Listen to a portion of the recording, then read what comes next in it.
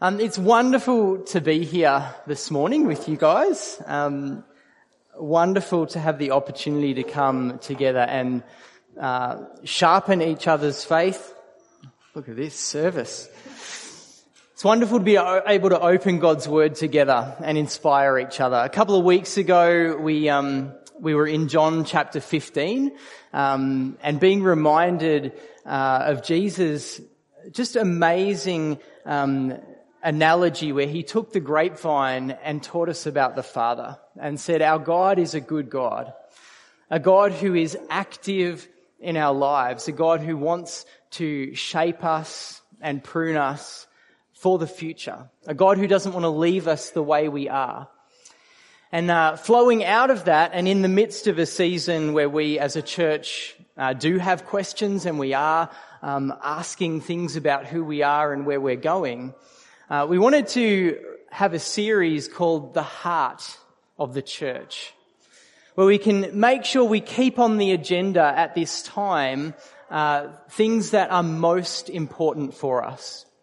So last week, Mark talked to us about God's Word, and he said, this has got to be the heart of the church. These stories, these teachings that have been recorded and passed down through the ages, and God himself has wanted to preserve these because they are vital for us.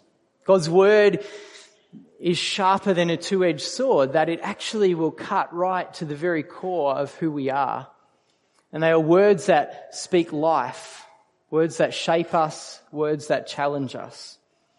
So whoever we are and whoever we become, God's Word will be very central to us as a community and hopefully each of us as individuals. Well, this morning we're taking a look at deep and authentic relationships. Relationships, I believe, are very much at the core of what church is. What Jesus is wanting to do in the world, the gospel, is about relationship. And I think sometimes as the Western church, we have focused a lot on our need for our Saviour.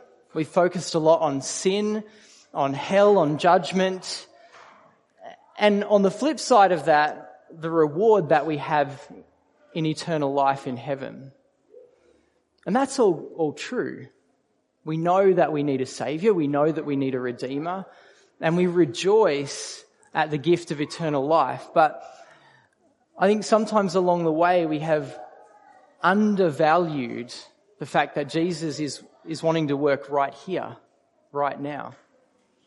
The kingdom of God is available right now in our lives. And he is wanting to build something here in and through each of us.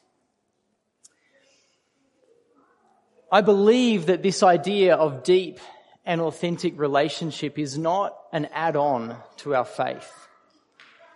So it's not we have a Saviour, we go to heaven, and while we're waiting, we can have some good relationships. No, this idea of deep and authentic relationships is core to the gospel. It is what Jesus is all about. And so this morning I want to open up some scriptures with us that hopefully shows that it's not my idea, but actually this is what God hopes for us. So let's see. Our main reading this morning is going to be from the book of Ephesians. Ephesians is a really fantastic book for us to read in community. If Paul in the book of Colossians focuses on Christ as the King, so King of all the universe, and it's really about who he is, when we get to Ephesians, there seems to be this slight shift that it's still about Jesus as King, but now it's about what does that mean for us? Who are we because Jesus is King? One of my favourite verses from Ephesians is chapter 2, verse 10. And it says, "For we are God's masterpiece. He has created us anew in Christ Jesus so we can do the good things he has planned for us long ago." I love this. God is a God who has plans for each one of us. Plans that invite us to be part of what he is doing, that we would have purpose. So, Ephesians is a great book for us to step into. We're going to be reading from chapter 2, verses 19 to 22. But I want to start this morning from verse 14 and just read the few verses leading up, because even in these verses, I think we start to get what Paul is trying to say here.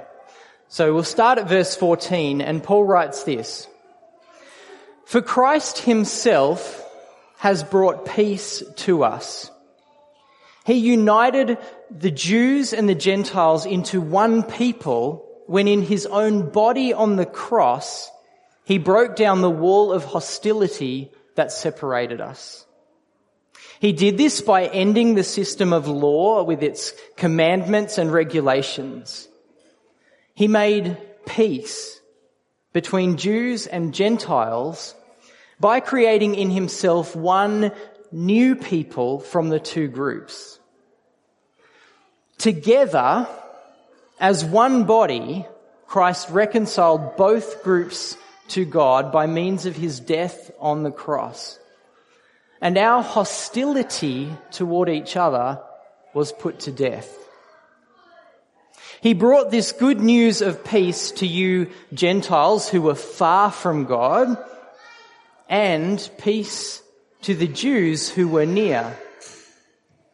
Now, all of us can come to the Father through the same Holy Spirit because of what Christ has done for us."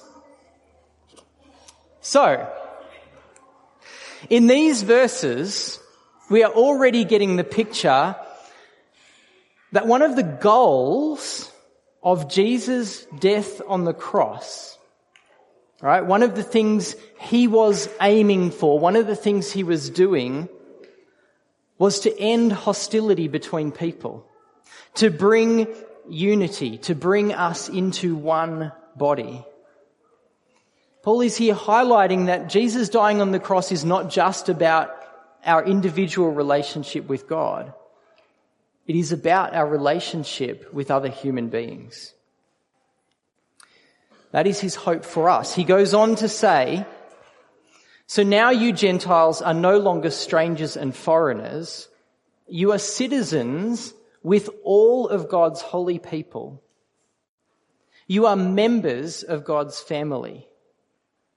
Together, we are his house, built on the foundation of the apostles and the prophets, and the cornerstone is Christ Jesus himself. We are carefully joined together in him, becoming a holy temple for the Lord. Through him, you Gentiles are also being made part of this dwelling where God lives by his Spirit." So I want us to pause on these verses for a moment. I don't know what stood out to you, but I think Paul is painting here a very powerful image for us.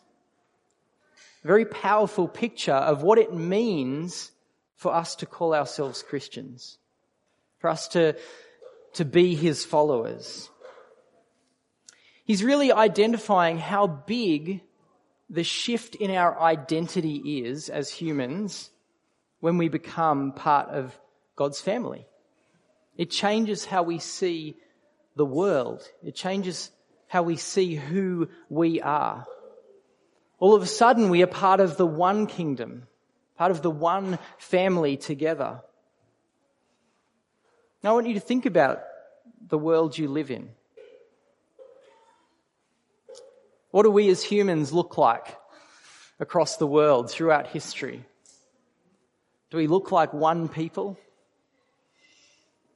Throughout history, nation rises up against nation. We strive against each other. You know, we invent incredible technology to go to war. We fight with tanks and guns and bombs and drones. But even when it's not that kind of war, We have policies and, departments for figuring out how to relate to other nations because we are not one united people. There's trade policies, taxes in between nations, border control, water rights, fisheries, the climate, all trying to battle out to make sure we protect what is ours, but make sure that everyone else does what we think they need to do. We don't have to look at governments and nations for this. I was joking with my kids this morning, we can just look at my own family to see how, we as humans can wrestle and not get along. But in our own street, families will, wrestle with, who can park where and how much noise is okay at night and smoke from barbecues and all sorts of things, how much of our tree hangs over the fence. We build fences so high that we can't even see our neighbours. We as humans seem to be very good at dividing, at separating, at working out our differences and where the lines are and guarding and protecting what is ours. This seems to come very naturally to us. But it's into this world that Paul comes and writes these words and says, in Christ, we are called to see beyond that. We are called to see differently. In Christ, we are being called to recognize that we are being carefully brought back together, joined together in Him. And he says, if you want to be part of God's kingdom, if you want to step into His grace and His love and embrace that relationship, actually you're being called to embrace these relationships with each other. The two go together. It says we need to find ways to pull down the walls, not build them up. And we need to notice here that Paul goes to the division between Jews and Gentiles. Because in the world at the time, there would have been no more powerful division than that. The Romans could not break down the Jewish boundaries. They couldn't get them to assimilate and join into the Roman Empire like they were able to do with every other faith and nation. They managed to divide and bring people in and Hellenize them was the term. But they couldn't do that with the Jews. And the Jews didn't want to be one with the Gentiles. This was a powerful division that no one was able to break down. And here Paul is saying, actually, you are one in Christ. In your hearts, you've got to let go of that division. You are one family, even with those that for hundreds and hundreds of years you've held apart. So in verse 21 we read, it is in the coming together that we become His temple. Together we become His dwelling place. The call to the Christian life is a call to deep and authentic relationships. This is God's plan for the world. In Matthew chapter 16 verse 18, Jesus says that He will build His church and all of the powers of hell will not conquer it. And the word He uses for church, the Greek word, is ekklesia or ecclesia.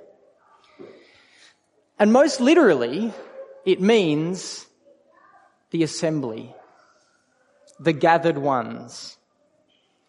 And so what Jesus says, where we translate church, what Jesus says is, I will build my gathering. I will build my assembly. I will build my people, my collective. That's the word that Jesus uses to describe us, that we are His coming together of people. this deep, authentic relationships is not something that will be pruned out. This is actually something, as we ask questions about who we are, that needs to be strengthened and built in. But what does this actually look like? What does it mean for us to be carefully joined together? I'm going to point to a couple of other verses that I think help flesh this out, and then I'm actually going to ask us to talk together about what this looks like for us. But let's take a look at Hebrews chapter 10 and see what the writer of Hebrews thinks about these relationships, what they're about. He says, "Let us think of ways to motivate one another to acts of love and good works. Let us not neglect our meeting together, as some people do, but encourage one another, especially now that the day of his return is drawing near."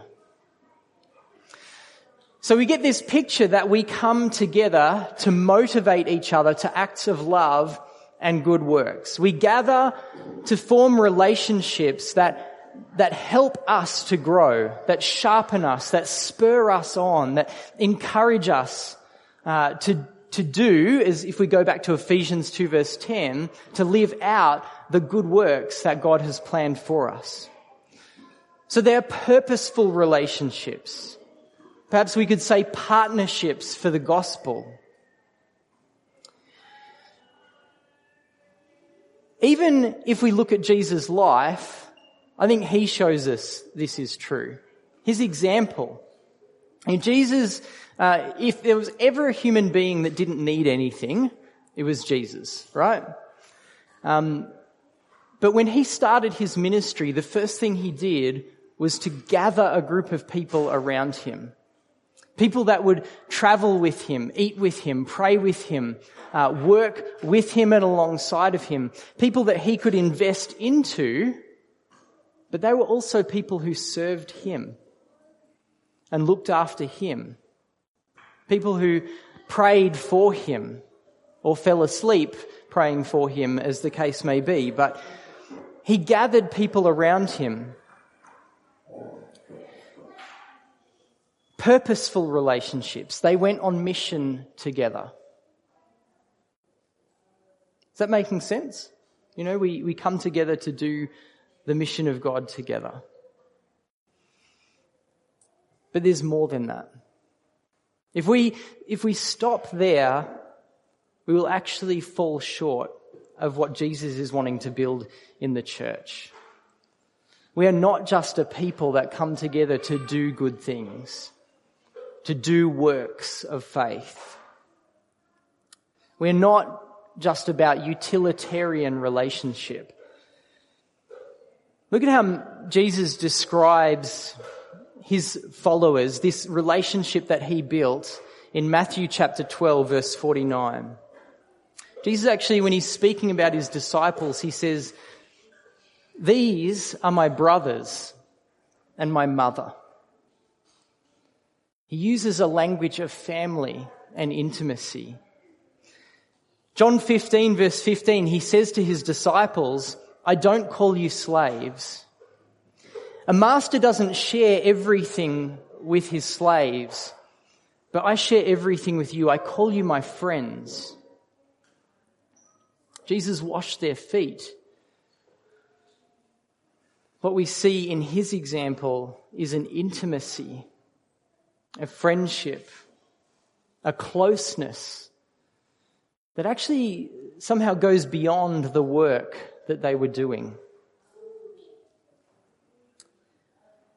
Paul uses the language that we are a body together, one body, and he uses the human body to paint this picture. But he says when one part suffers, we all suffer. When one part rejoices, we all rejoice. There is a level of togetherness and journeying that is a care for one another that we need to catch. I want to read from Galatians 6. Paul gives another, I think, insight here as to the texture of this relationship that we are called into. He says, "Dear brothers and sisters, if another believer is overcome by some sin, you who are godly should gently and humbly help that person back onto the right path. And be careful not to fall into the same temptation yourself. Share each other's burdens, and in this way obey the law of Christ. If you think you are too important to help someone, you are only fooling yourself. You are not that important. So let's not get tired of doing what is good. At just the right time, we will reap a harvest of blessing if we don't give up. Therefore, whenever we have the opportunity, we should do good to everyone, especially to those in the family of faith."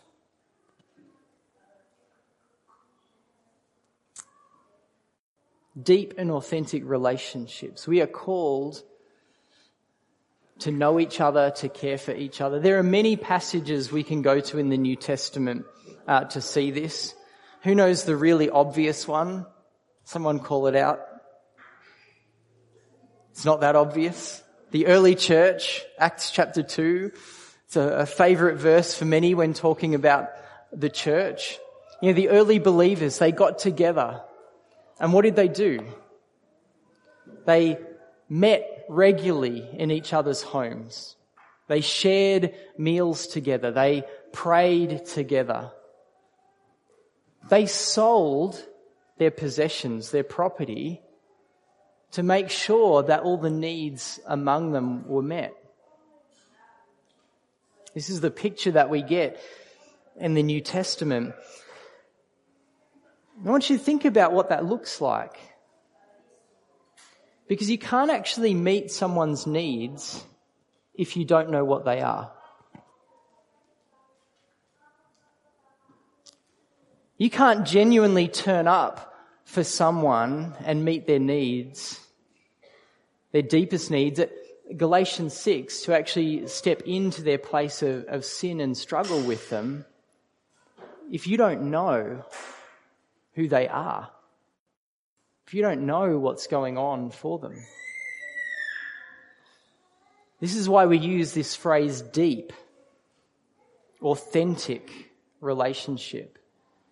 Not just turning up in the same place together occasionally, not just waving at each other. There is something more that the gospel calls us to. Jesus tells us that it is by our love for one another that people will know that we are his disciples. This is core. Now, I'm thinking here this morning that this is probably not new information for most of you. If you have been around the church for a while, you've probably heard sermons like this. You've probably read these passages for yourself. So I actually want to stop speaking. I don't think there's much more that I can say at this point. I was sharing with someone this week, there's a quote in a book called The Disciple Maker, where the author says, "We Western Christians have been educated beyond our level of obedience." And what he's talking about is we have more access to teaching on the scriptures, more commentaries, more university-trained pastors and leaders, more sermons, more books than at any point in history, more radio stations, podcasts. We've heard what the gospel is. We've heard what Jesus has said. We are well educated beyond our level of practice, beyond actually what we live out. And this is why we have, people like Gandhi saying, "I love your Christ. It's your Christians I have a problem with." we need to go beyond just hearing this and talking about it when we meet together as a piece of theology or a theory. We actually need to map it out. So what I want to do right now is two things. One, I want to invite you to have a minute to pause. And I'm just going to pray and invite the Holy Spirit to lead us. But I want you to pause and just answer a couple of questions personally, privately. So this is just for you. I'm not going to make you share this with anyone else, but let's just listen to this together with the Holy Spirit. So God, I want to ask that you would help us to think about our relationships this morning, particularly those with your gathered ones, your church, what you are building. Who is it that knows us? God, do we have people in our lives that truly know us? People who we are authentic with? People that we share our real needs with, that we ask them to pray for us? God, who are we turning up for? Who are the people that we are knowing and noticing, that we are listening deeply to, that their journey is not one that they carry alone? Holy Spirit, I want to pray and ask that you would help us to see if this is an area that you want us to grow in. God, do we have space in our life for these kind of relationships? Help us to see if there are things that we need to prune, to make space. And God, I want to pray that if there are relationships in this room that you want to bring together to strengthen, will you place people on our hearts right now? Help us to know people that you want us to reach out to.